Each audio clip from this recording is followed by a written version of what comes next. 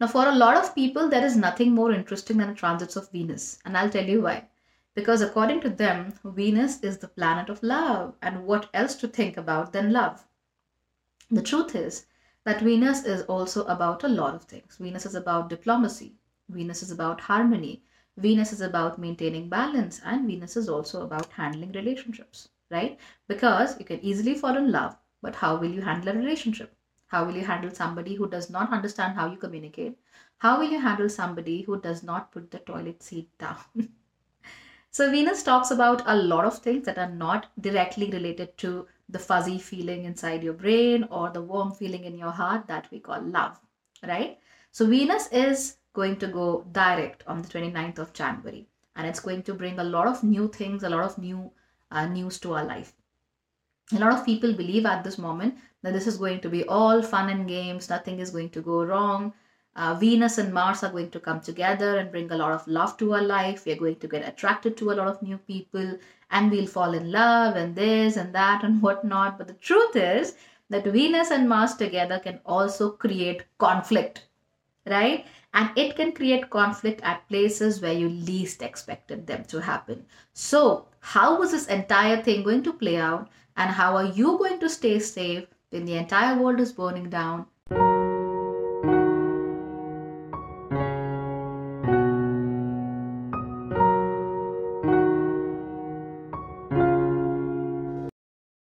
Hello and a very warm welcome to Bhagyashree Holistic Astrology. This is the only place on this planet where we talk about positive, inspiring, and holistic astrology. Ask me why, because I designed it. Now, holistic astrology is a concept that looks at every single thing in your chart and then creates a composite picture of who you are. I strongly believe in the power of karma, that you can take small steps to change your destiny, to change your life, and to be ready for all the challenges and all the big events that are going to happen in your life. So, if you believe in using astrology as a tool to make your life even better, this is the right place for you. I make content in both Hindi and in English. So, if you are interested in Hindi content, you have the YouTube channel as well. And if you're interested in English content, you can always listen to the Bhagyashree Holistic Astrology podcast, or you can come to my YouTube channel, Bhagyashree Holistic Astrology. Okay, now without further ado, let's talk about Venus going direct, right? Venus is going to go direct in Sagittarius on the 29th of January. Now, this is going to be a day where a lot of people will feel a sense of relief. And I'll tell you why. Because Venus was going retrograde. Now, this is a time where people feel a sort of internalization of their emotions, a sort of internalization of their expression, especially their romantic expression, especially their expression of beauty, right? So you will find people who would normally get up and make their bed and clean their rooms, going completely berserk and not doing anything, feeling like a sloth, not accomplishing things, not getting things done, not living in balance, not living in harmony, and so on and so forth. So when Venus went retrograde, everything related to Venus went completely berserk. It went internalized, right? So you were not expressing yourself fully. If it came to making or breaking a relationship, you thought it was better to just break it and get rid of it. You didn't want to use the diplomacy that Venus naturally brings to you and use it and, make your relationship better or to work out towards something that you both want. And this could have happened in romantic relationships, intimate relationships, friendships, family networks, and so on and so forth, right? So relationships mean everything, any kind of relationship which you share with any person. So now when Venus is going direct, we can expect a lot of these things to vanish in thin air, right? We want these things to completely go away. We want our relationships to get back on track. However, if you have broken a relationship during the Venus retrograde period, I would request you to please think twice before you try to rekindle the flame. Okay, there may be several hidden aspects of that relationship that you are in complete denial of. Okay, that you're not ready to acknowledge. Unless and until you do that, there is no point going back to how things were. And I'll tell you why. Because Venus is in Sagittarius and so is Mars. Mars is a warrior planet. Mars wants to fight. Mars wants to attack. Mars wants to defend. And Venus is a very gentle planet. It wants to talk, it wants to live in beauty, it wants to live in harmony, it wants to live in a very beautiful place with a lot of balanced structures. Okay, it does not like ugly stuff, it does not like smelly stuff. It likes all things bright and beautiful. So that's how Venus is. The problem here is that Venus is in the sign of Sagittarius, which is a fire sign. And a gentle planet like Venus does not do really well in fire signs. In fact, in the sign of Leo, Venus may even go barren, right? So there could be chances of infertility or related issues if a female has Venus in the sign of Leo. So these things may happen. It's not like they have to happen, but they may happen. That's a possibility. We also have to check different aspects and conjunctions there. So Venus is here and Venus is uncomfortable, regardless of whether it was direct or retrograde. When it was retrograde, Venus and all its properties were internalized, but it was still in a fire house, right? In a fire sign. So it was not comfortable. Now that it is going direct, it's going to move out of Sagittarius, obviously, but not so soon. The issue here is that it's still in a place which is on fire and it doesn't like it, right? It likes everything to be nice and pink and beautiful and smelling good and looking good and very harmonious. And then there is Mars, which itself is made of fire. So there is a fiery Mars and then there is a fiery sign of Sagittarius. They both are enjoying, they both are loving it, and Venus is not. So let's assume that there is, a flat or a condo apartment, and there are two roommates. One is a very gentle Venus, right? It likes to get up on time, sleep on time, talk to friends, spend some time alone, read books, have a little coffee, maybe an apple here and there, and live a peaceful life, a very peaceful existence. And then it has a roommate called Mars, and Mars is really fiery, okay? It's listening to metal, it's reading post-apocalyptical fiction, it's all about war, it's all about fighting, it's very loud, it's sometimes very obnoxious, it wants to get things done, and it wants to get things done right now. Imagine the condition of Venus in this situation. So it is already uncomfortable. It does not like loud stuff, okay? It listens to piano, like sonnets, something like that. And then there is Mars, which is all about death metal. It's all about goths and punk and I don't know, something similar to that. Something loud, okay? So Venus is obviously uncomfortable. And the landlord, the one who owns the house, is also a loud mouth, a brash personality. Very optimistic, very positive, but eventually a little brash, the class clown. So the class clown is having a very fun time with the guy who likes to make noise and break things. And Venus, the roommate, is not liking it. It's not enjoying it at all. It wants to get out of it as soon as possible. The issue here is that Venus cannot do this until the 27th of February, right? On the 26th of February, Mars will move into the next house, that is Capricorn, right? And on the 27th of February, Venus will move into the house of Capricorn. So even though Venus will get some break, some respite by moving out of Sagittarius into Capricorn, the problem is that when it does that, it finds Mars already seated there. So let's assume that Venus is sick and tired of everything that Sagittarius and Mars had to offer together, and it moves into the house of Capricorn only to find that Mars has already changed places. And Venus again is not going to like it. The problem here is that Venus and Saturn, even though they are like striking opposites, they are not completely, harmonious to each other. They are good friends, right? So Saturn is all about delaying. It's an old man. It likes to, get things done, but very cautiously. It likes to take life slow and easy. It does not want to rush things. It does not like loud stuff, right? But it is also not about the pink hues and the beauty and the graciousness and the piano sonnets and the tea, bubble tea brought in by Venus. So even though they are different, they are ready to acknowledge each other and like each other and let each other be. So they are best friends in that way. However, when Mars comes here, Mars becomes exalted in the sign of Capricorn. Mars loves the sign of Capricorn, even though Saturn and Mars are not entirely a conducive pair, right? So Saturn is old, Mars is not. Saturn wants to get things done but slowly, and Mars wants to use brute force. That's how things are. So even though this is the kind of relationship that you can expect from the three planets, Venus remains relatively comfortable, and Mars will slowly get comfortable. The issue here is that even though they both may be able to have a slightly harmonious relationship with Saturn, they both do not have a slightly or even greatly harmonious relationship with each other. A lot of astrologers in India call this Akarshan Yoga, Attraction Yoga, or Attraction Conjunction.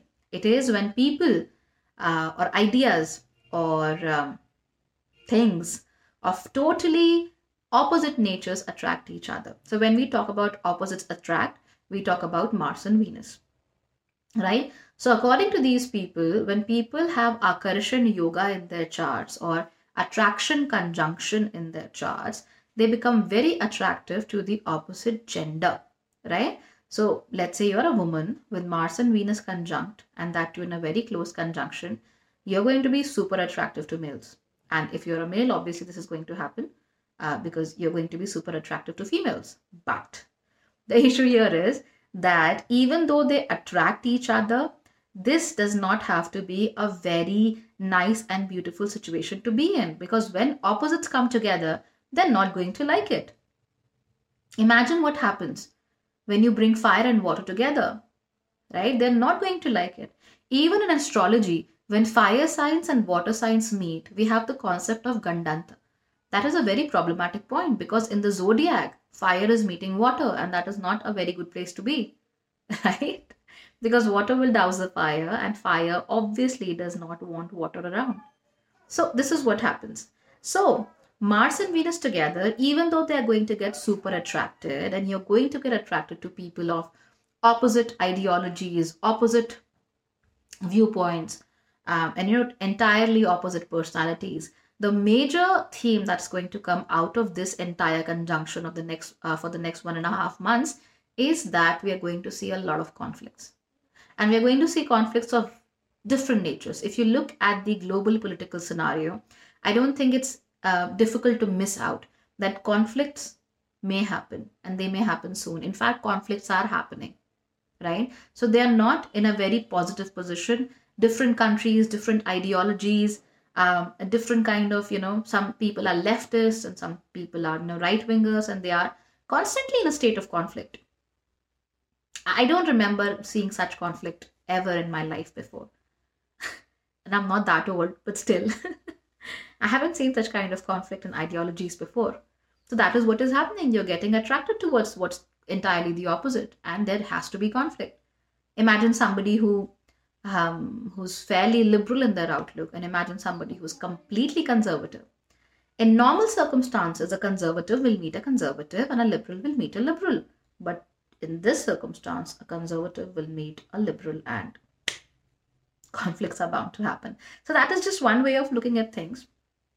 But yes, I would not want to foreshadow too much. I just want to tell you that conflicts are bound to happen, and you have to be ready for it. Now, if you can, then do not be a part of any conflict whatsoever.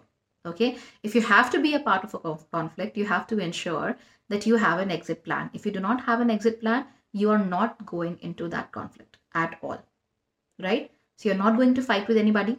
Right? If you are conservative and you have a liberal friend, listen to them. Listen to what they're saying. Listen to their arguments instead of fighting with them. If you're a liberal and you have a conservative friend, listen to them. Look at the world from their point of view.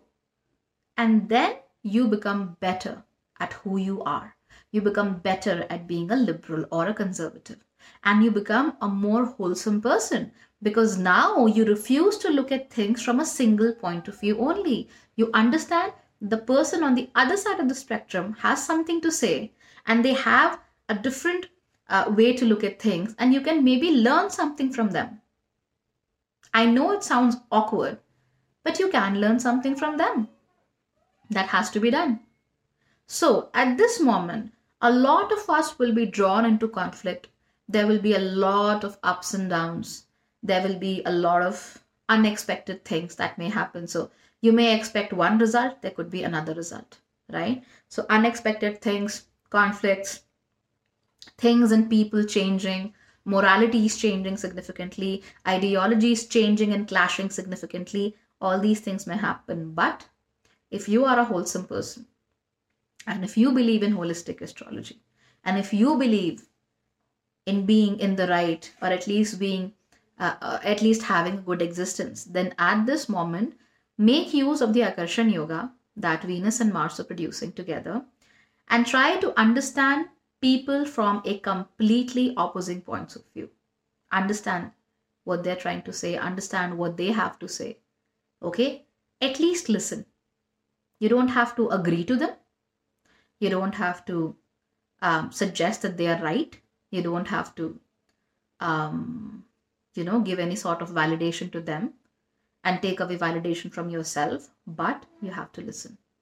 Essential. I'm going to do that. So you are going to do that as well. You're going to listen. You're going to see how things are going to happen, right? And you're going to have a look at things that you refused to look at before. I started doing this when I started learning more about Uranus, Neptune, and Pluto. So earlier I was like, no, maybe we should focus only on the 9 Vedic planets. And that's it, because they give you all the answers. You don't need Uranus, Neptune, and Pluto. But then I realized that, there's no harm in learning. Why not learn? Even though these planets may have very large orbits and they may not, affect people as much as they affect generations, but they are worthwhile. You have to learn about them. And if you can enrich your knowledge, there's nothing wrong with that. So you're going to do that. Earlier, when I used to work on the Karakas, the Gemini Karakas, I never used Rahu. I was like, no Rahu, no Ketu. Get them out. 7 planets only. Sans Rahu, Ketu. But then sometimes, when a lot of things become tricky, I try to use Rahu and Ketu and see where it goes. So you can do all those things. Nobody's stopping you. Nobody's stopping you from learning. I still use the 7 Karakas when I try to predict, right? Atma Karakas, Dara Karakas and all that. But then I am not so rigid about not using Rahu and Ketu anymore. I'm not so rigid about not using Uranus, Neptune and Pluto anymore. So you can do the same. You can learn. Okay, you can try to understand the other person's point of view and see if there is something worthwhile that you can learn. And it's quite doable, right? So make use of this time. I can tell you 100 different things at this moment of how Mars and Venus are going to make your love life so steamy and so happy, and you're going to enjoy a lot of time under the sheets and this, that, but that's not worthwhile, I believe. What is worthwhile is what you can do using what's happening in the sky, using the energies of the planets to become a better person, right? So you can definitely get attracted to somebody from the opposite personality spectrum. You can definitely get attracted to ideas from the completely opposite spectrum. And at this moment, you can also get attracted to people who have never ever been a part of your life before. You can definitely have good sexual relationships. You can definitely have a good time with your partner, but you can also be in conflict, right? And if you broke up during the Venus retrograde, since conflict is likely, you must ensure that you work out the problems, okay, before you try to get back to somebody, okay, or get them back.